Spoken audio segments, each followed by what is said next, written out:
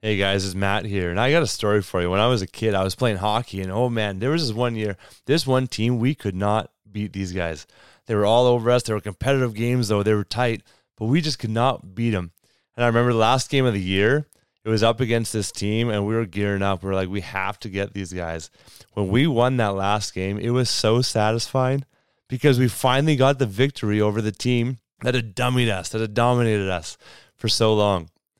I think this is the same thing with sexual brokenness, with sexual sin, where there's been brokenness in our lives and the enemy has come and taken ground and he's dominated us for so long, but we get to make a difference. We get to be part of a message and a mission of freedom. It is such a cool opportunity. So I want to invite you, men and women of any age, to be part of the Action Squad. The Action Squad is something that we're putting together right now. We're looking for 100 people to be on the Action Squad. There's going to be some competitive nature to it. There's prizes, and we're going to work together to help produce a documentary that is literally going to change the world. We're featuring stories of sexual brokenness, of people who have been restored and redeemed, reconciled to God and to people in their lives. And we're going to feature these stories in this world-class documentary that will be a resource for churches to host movie nights, for small groups to watch together, for families to watch and be inspired by. And it's going to highlight the problem in the church, but also show the power of God that is at work when we bring this stuff to light. And so if you want to be part of the Action Squad and help us put this documentary together, I would love for you to go to restoredministries.ca/action squad. You can watch a 10-minute video there that I put together on what it can look like for you to join us in this mission and be part of putting this documentary together. So restoredministries.ca/action squad. Hope to see you there. Welcome to the Pure Victory Podcast, full of hot tips to help you win at sex, conquer porn, and find purpose in staying free forever. Here are your hosts, Matt Klein and Braden Hafner.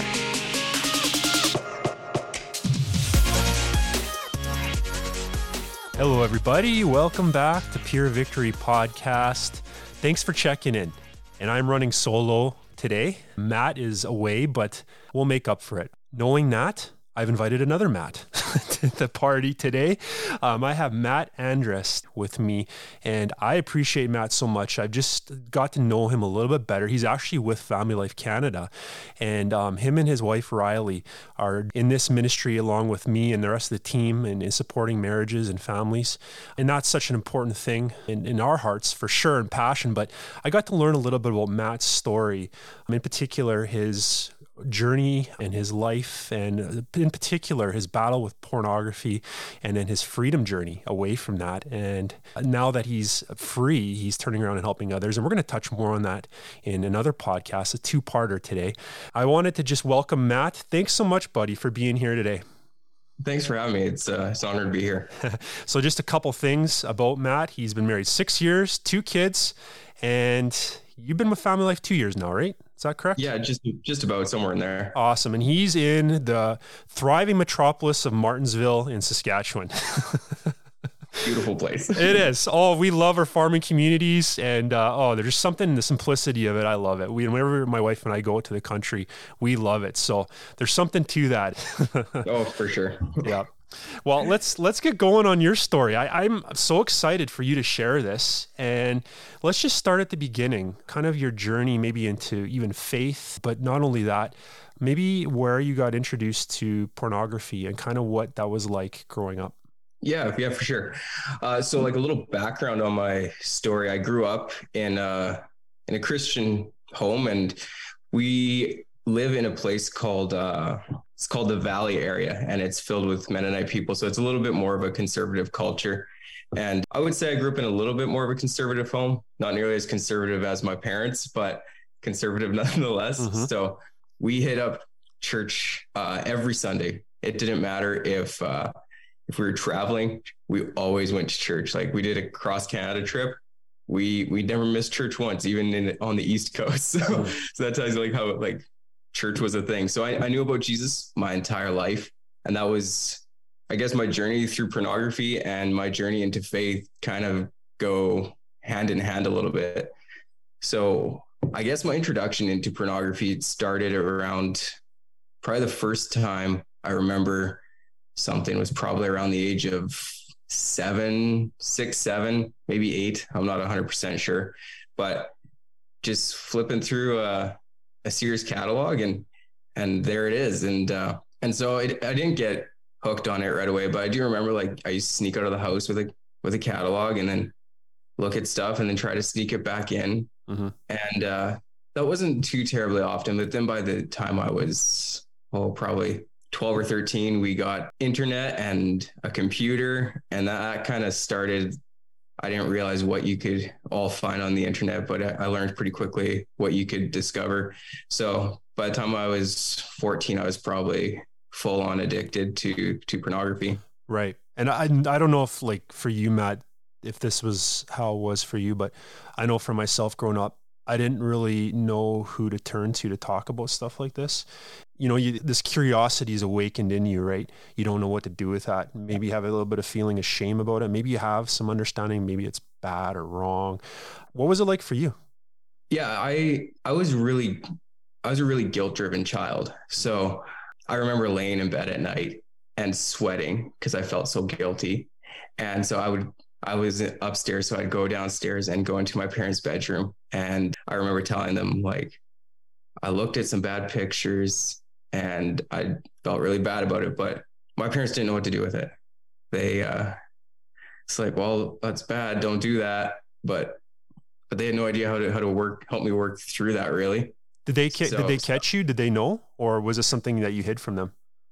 No, I hid it from them for a long time. There was a couple instances. I remember I got caught one time. I was using our laptop and I completely wrecked it because I got a virus on it that just shut the whole thing down. Right. So then my dad's like trying to fix the computer. He's like, what were you looking at? I was like, well, yep. I can't remember if I told him stuff I shouldn't. I'm pretty sure I like minimized as much as I could. Just like, yeah, stuff I shouldn't be. And I think I got grounded from the computer for 2 weeks or something. And like, that was how it went. They probably wanted to help, but they just had no idea how to. Right. So I think I ended up telling them 4 or 5 times, and then I just gave up. I was like, I'm sick of telling. So, and that's the point where you start hiding. Right. Right. And then you just retreat into yourself. Was this something that your friends were involved in? I mean, often, you know, it's normalized right in our world by our buddies, our friends growing up. Was that like it was for you, or was it something that you tried to hide from everybody? Oh, I hid it from everybody. No, I didn't. I was at that place where I thought no one else struggled with this. The community I was in was a very closed off community as far as what happens at home. What happens at home stays at home. You sweep it under the rug. Mm-hmm. And I thought I was kind of like the only guy there. And there was one incident in my life where I was going to youth group and they were doing like one of these games where they poll you on, have you ever done this or have you ever done that? And you like run to the corner of the room. And for some reason they thought at the time it was a good idea to ask kids, have you ever watched pornography? Oh, wow. I was so guilt driven and so I couldn't lie. Yeah. So I remember being the only kid in this one corner by myself and all these other kids off on this other side saying they'd never done it. And so that was an experience that made me think I was the only one who had ever looked at pornography. Wow. So probably, I could imagine that probably embarrassment, some shame, right? Absolutely. It was like, even now I can feel like the embarrassment and the shame a little bit coming through. And that's one of those wounds that I've had to work through. Yeah. But yeah, like, that was a really embarrassing moment in my life and something that solidified I was the only one who dealt with this. Wow. And as I look back, I realized, oh no, I was definitely not the minority. I was just the minority in telling the truth. Yeah. Well, that's such a powerful visual because even though you're a kid when this happened, you're a teenager and this is what's going on. That's kind of a microcosm, isn't it, of our society as a whole, especially sometimes those who've grown up in the church. That's how you feel, the visual of that. Like you feel if you put your hand up to, hey, do you look at porn? Do you masturbate? You're the only one standing in the corner. And then there's all these other people kind of looking down on you when in reality, no, there's so many struggling, but they will not be honest about it, right? Yeah, for sure. And from there, it all just, my teenage years kind of all just blend together of looking at pornography and telling Jesus I'd never do it again, and then doing it again. And it was just back and forth all the time. And I just eventually became numb to it. Yeah. And I didn't care. And I had moments where I would confess to Jesus, but I was like, my words are empty because I know what I'm going to do. Right. So I just kind of quit doing that. And I think by the time I was 15 and into 16, that's when I started to like, I knew that it was something I needed to get out of my life, but I also didn't know or believed it was possible to.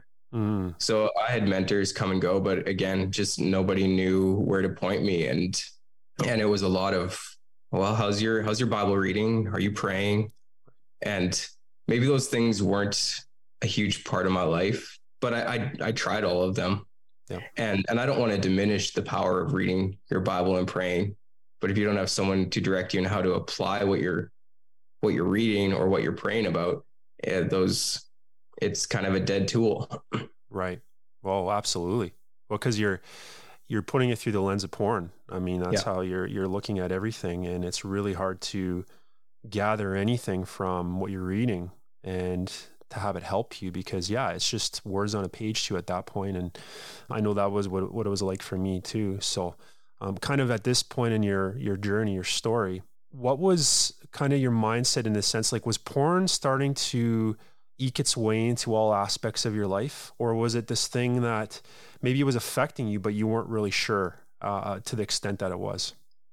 At this point, I didn't realize how much it was affecting my life, but I had serious anger management issues, and especially at home. I was homeschooled from K to 12. So there was definitely a little bit of violence on my side. Mm-hmm.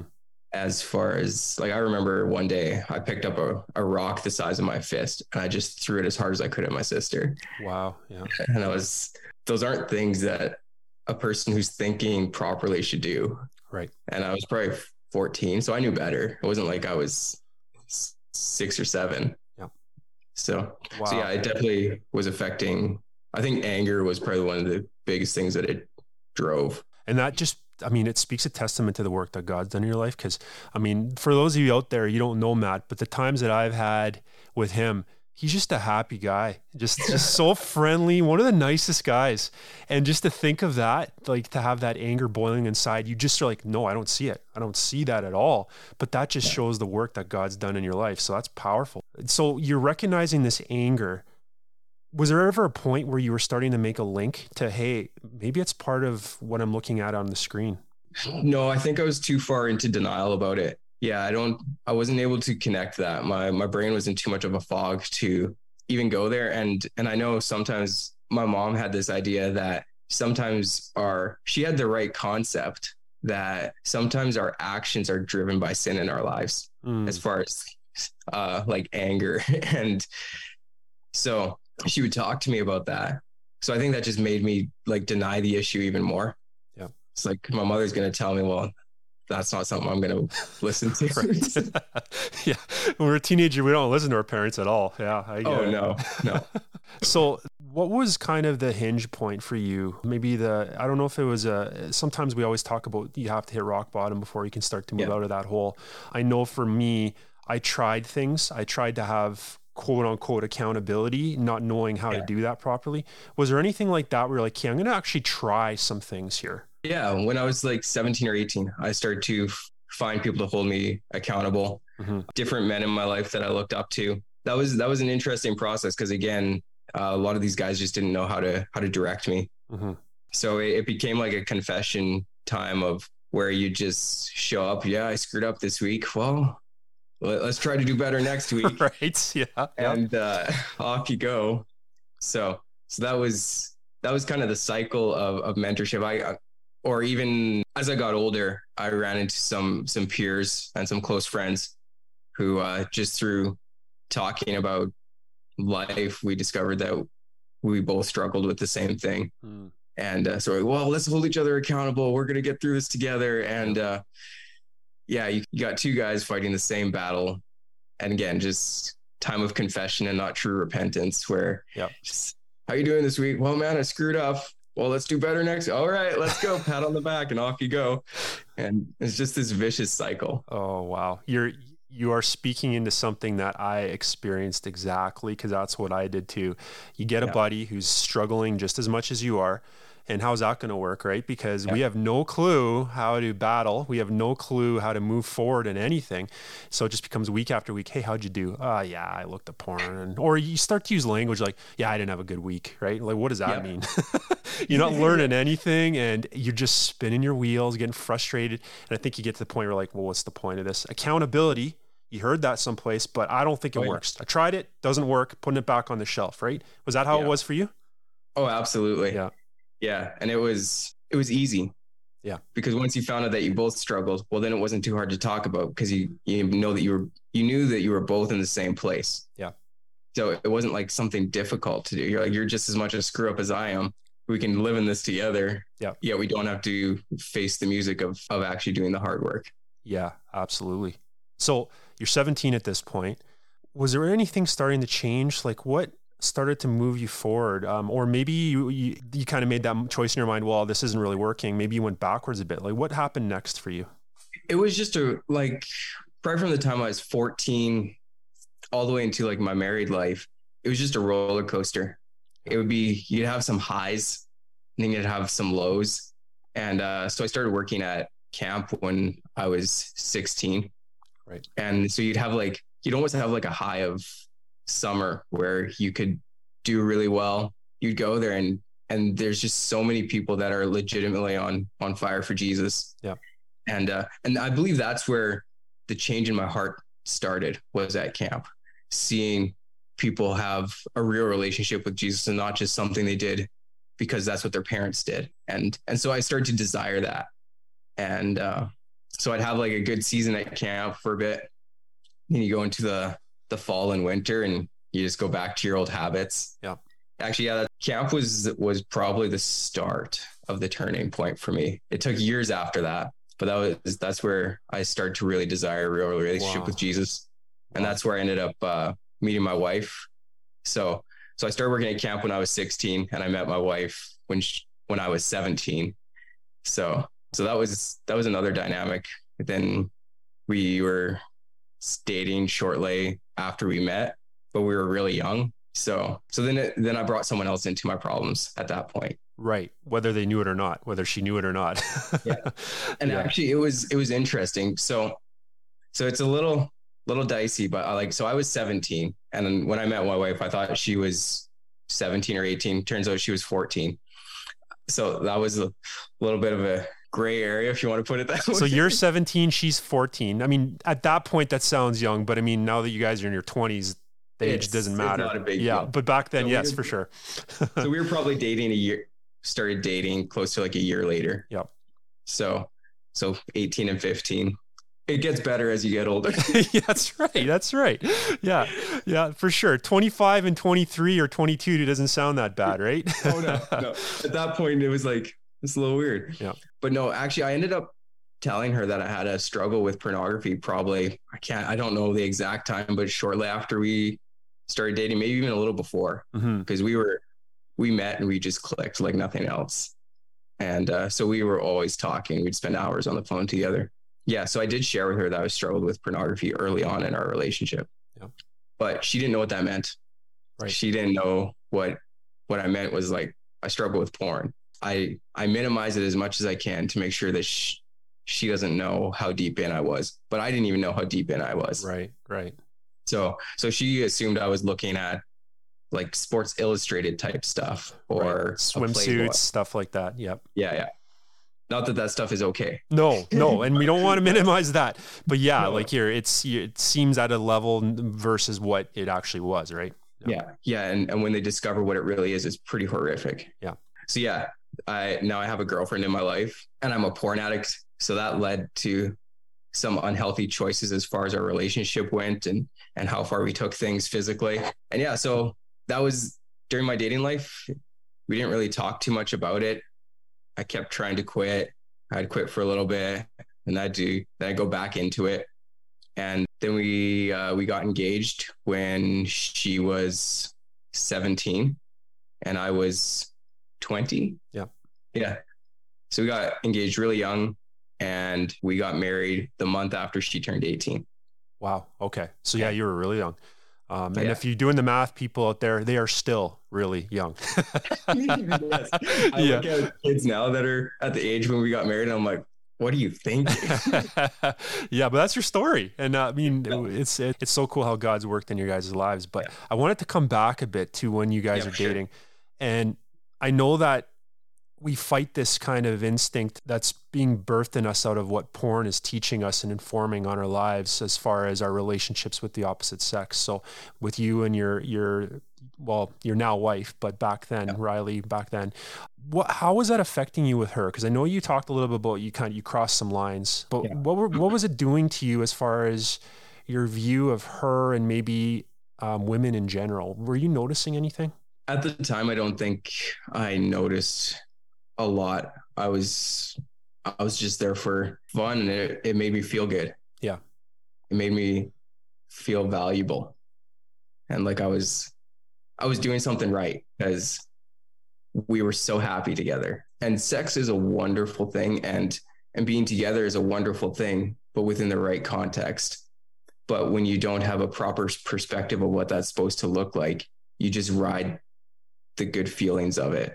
Right. And you don't actually look at the intimacy side beyond just sex. But yeah, it was an interesting time in our life because everything felt so right. Yeah, that's a great point you're bringing up, because I think a lot of people get wrapped up in that mindset that, hey, like I'm in a relationship, we're exploring our physical aspect here, and it feels right, it feels good. That must mean it's good. That must mean it's the right thing.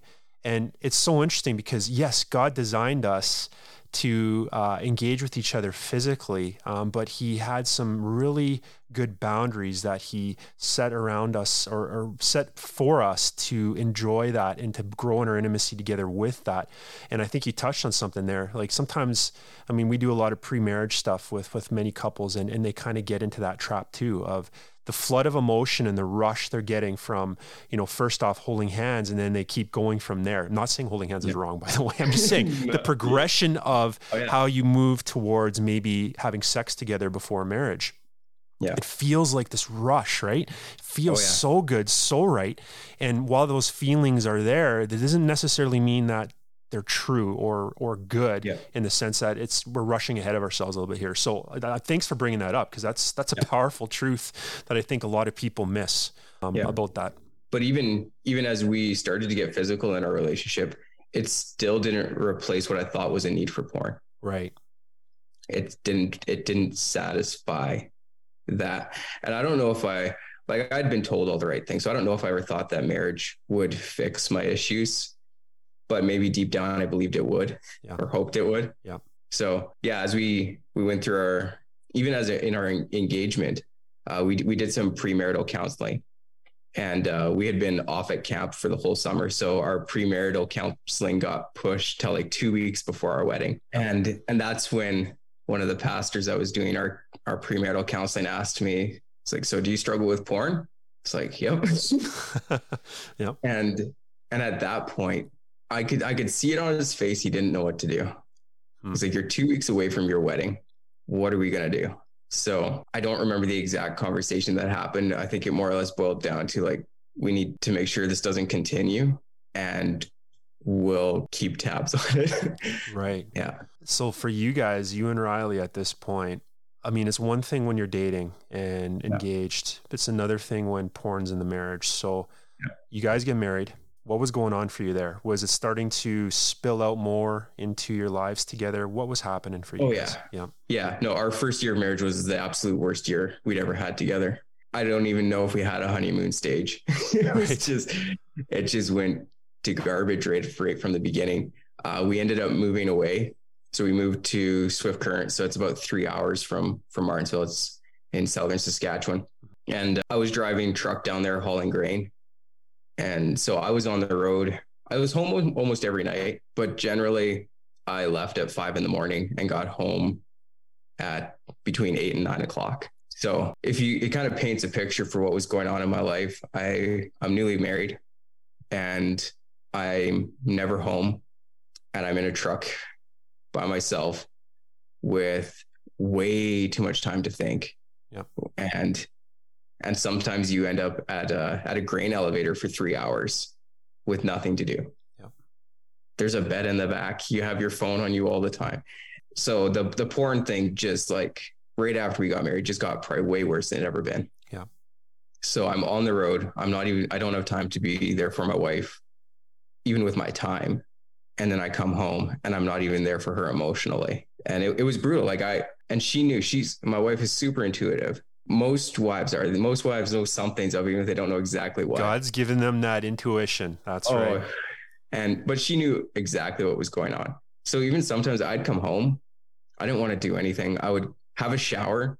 Lots of times I would act out while I was in the shower, have supper, watch TV, go to bed. Literally nothing left for her. And she's 18. Yeah. And just getting dumped on. So that first year, this is the journey that you're on together. Yeah. Kind of heading towards a cliff, it sounds like a little bit. Oh yeah. What changed for you? What happened? During that time, I don't remember a lot. That's probably the deepest mud or fog my brain has been in, is during that time. So I don't remember a lot about what happened there. My wife talks about. Yeah. She's your Riley. You're correct. Yeah. She's my Riley. Yeah. She talks about things that we did out there, and I barely remember them. So it was an interesting. This is another interesting part of our journey, because the job I was doing out there wasn't making money for the company and for myself. So we spent 7 or 8 months out there, and then we packed all our things into a storage locker, and we're like, we're going to go work at camp for 4 months. So we lived at camp for 4 months. I think it was during that 4 months at camp, I actually had a really good run of not using pornography. And then I think I had a slip at some point during there, and it just kind of headed things back downhill. But the little piece I want to interject about working at camp, God can still use you in your messed up brokenness. I look back, I'm like, man, I would have been so much more effective if I didn't have this sin in my life. But he can still use the brokenness. Now, that doesn't mean we should still reside in our sin, just because he's capable of using us in that place. Yeah, great point. Yeah. But he can still use you. Mm-hmm. So if you're looking back on your life and you're like, my whole life has been a complete loss because of what I've been through, it's not. You can look back and you can see how God used this point in your life and this point in your life.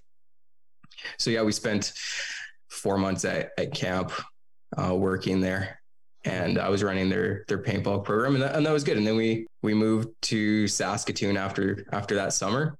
And again, our whole marriage from that point on was just like pretty much me confessing to my wife that I'd screwed up, and then I'd do better for a couple weeks or a month, and then, hey, I screwed up again, or she would find out. And that was the cycle of our life. Sometimes I would try to hide it. Sometimes I wouldn't, depended on how I was feeling. Yeah, right. But also during this time, it was, I got good at lying, really good at lying. She would ask me if I'd done something or if I had looked at porn, and I would just straight up lie to her. I'm like, no, I'm good. Right. And it is so funny because I was there too. And you put it in a way in your mind that you can rationalize it, right? Yeah. Like you'll say, oh, no, I'm good. And when your mind, what you're saying is, oh, I only looked once this week. Yeah. Right. And that's good. In your mind, that's good. Yeah. And so you think you're telling a truth. Like you lie to yourself almost too. Oh, yeah. And then you say the lie. Isn't that interesting? Right. So but continue. Yeah. Yeah. No, the rationalization and the lying is unbelievable. You look back and you're like, how could I lie just so blatantly? Mm-hmm. So yeah, that was probably for the next few years how things went, and like always trying to find, I think there was always something in me that I was trying to find help in some way. Yeah. Like, I think from a really young age, I knew, well, before we got married, we knew that we wanted to do full-time ministry together. So there was this little piece in me that knew that something had to give somewhere. I just didn't know how or when. Right. And I'm going to leave you off there, Matt, because we are going to unpack this next podcast. We're going to give you a little bit of a hang moment here, listeners out there, because we want you to listen to part 2, because it's so powerful, and how God got a hold of them, and then how Matt was able to turn around and help other men. So thanks, Matt. We're going to check in with you guys next week, so you don't want to miss it. Next week with Matt Andress, part 2. Thanks, everybody, for hanging out with us today, and we'll see you next time. Thanks for listening. If you would like to hear more, please visit purevictorypodcast.com to subscribe. This podcast was made possible by the generous donations of our subscribers. If you would like to help support the cause financially, once again, please visit purevictorypodcast.com.